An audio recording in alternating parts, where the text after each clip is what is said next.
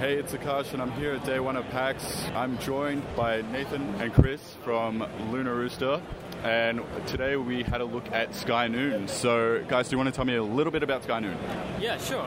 So Sky Noon is a multiplayer first-person shooter with a bit of a twist. So the guns in Sky Noon don't deal damage in the traditional sense. Instead, you use them to knock the other players away from the map.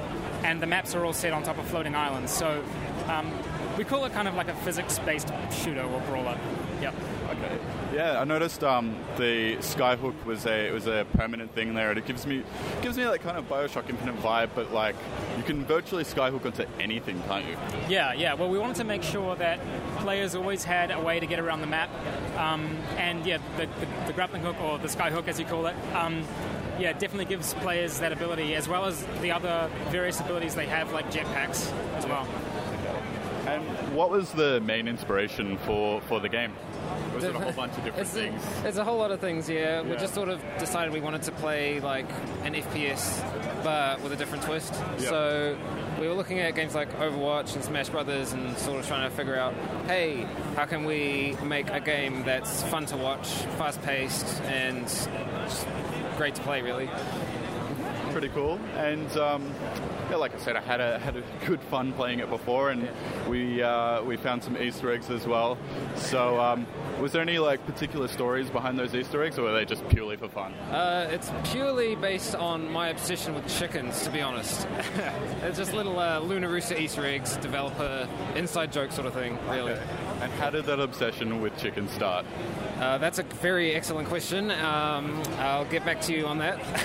All right, cool. Because that would be a twist of a question. That would be good. As well, how did you guys just get into, I guess, game developing and designing at a certain point? Well, we all met at university. We all went to media design school in Auckland, New Zealand.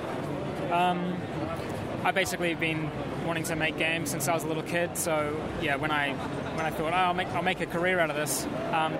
We all started in our third year. It was our final project of the course, and I guess that's how it started. It's how we all met. But since then, it's evolved into this full-time commercial product that we've been working on. So it's been a great evolution. Okay, so it's really good. So you've been working on it full-time and just going nuts on it, yeah. And how did you, obviously there's the uni aspect, but did you always kind of want to make games as a kid, or what about you? Oh, yeah. I've always loved playing games. They're like that and doing art, because I'm an artist. And basically, I love playing games and I love doing art. That's pretty much it. They go together. Great. Yeah, it works hand in hand. It works perfectly good. So if you guys had any kind of advice for anyone kind of looking to do the same thing, make an indie game, or just get into designing or game developing, any suggestions on what they could do, or how they could really get to it?